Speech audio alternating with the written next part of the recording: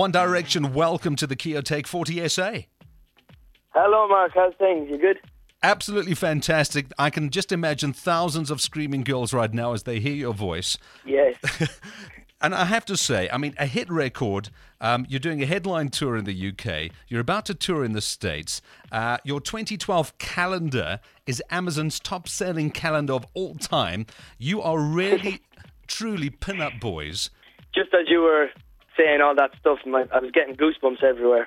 Like, so many things have happened in this year, and it's been very fun. And we're so happy with how things are going, and hopefully 2012 is a bigger and better year for One Direction. Is this what you always dreamed of when you were growing up and you were at school?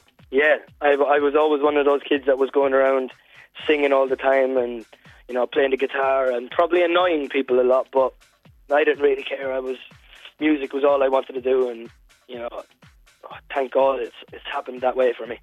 Simon Cowell, when you were on X Factor in 2010, said you guys weren't ready and that you should come back in 2 years, and he very soon changed his mind. Do you think fondly back to your time on X Factor, or is it something which you just want to forget about and move on? No, because his opinion is obviously very, very valid, and it's his show. And obviously, when he was saying them things, I was thinking, look at Justin Bieber. He is of a very young age and is doing the exact same thing. So hopefully, we obviously tried to forget about that, and then One Direction came up, and here we are. I've asked my listeners to send through a couple of tweets with questions. The SA One Direction Army have been tweeting incessantly ever since I mentioned on air that I would be chatting to you. So here come a couple of tweets. Brilliant. From Claire Bear 0026. What's been the favourite part of your journey so far? And if you could relive any part of it, what would it be? Oh, that's a great question. I think going number one with What Makes You Beautiful in the UK was pretty... that was crazy. And then watching the Directioners grow across the world, that's been absolutely amazing, because, not a lot of bands from the UK, have much success outside the UK and in Europe. So, to watch it spread like wildfire has been, it's been very nice to watch. And maybe to relive, what would I relive? I don't think I'd like to relive any of it. We're on tour at the moment, which is something I've always wanted to do, go on a sellout tour. So maybe after the tour, if you were to ask me this question, I'd say relive the tour. From Spreadsheet Poet on Twitter, Mark, please ask them why they all seem to be into older ladies. I'm not into older ladies. It's only Harry. Harry's the only one that likes the older lady. I think it's all in his head. Because, we're young. We go for girls our own age. And when we're old, then we can have the older ladies.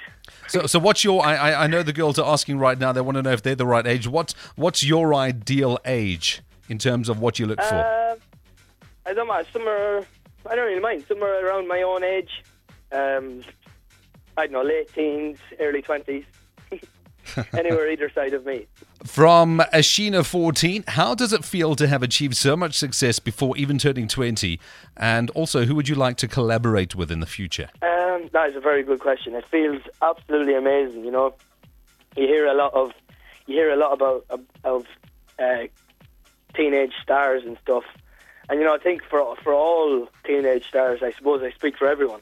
It's a very big deal to have so much success so early, and it's obviously mind blowing at such a young age on how to deal with it. But the way I deal with it is I just roll with it, just go with what you have, take it by the scruff of the neck, and run with every opportunity you get. From Ashina14, do any of the guys consider having a solo career in the future? No way. We're keeping our minds on One Direction at the moment. It's obviously One Direction is working for all of us, so we're not planning on going anywhere yet. And the other question she had, quite a nice one as well. Have you had a really, really awkward encounter with a fan? Sometimes it gets awkward when they don't really know what to say. Like when what's funny, when we do like competition winners on radio stations, and they kind of just scream. And they don't really they're asked if they want to ask a question, and they just scream even more. So that's kind of awkward. We were in LA one time, in Los Angeles, and Louis pulled my trousers down in front of all the fans. So that was pretty awkward. From Sinead, she says, please ask Niall if he knows South Africa is actually the home of Nando's. We've got Nando's all over the place. It's originated here in South Africa, yeah. Can't wait. I can't wait to come to South Africa. Well, that leads me on to the most important question of all. I was saving the best for last. They want to know, you're doing this tour in the UK, you're about to tour the States. When are you coming to South Africa? My answer to that question is, I don't know. The way we work on where we go is where we see the demand for One Direction. And, South Africa is, as you know yourself, it's starting to grow pretty rapidly.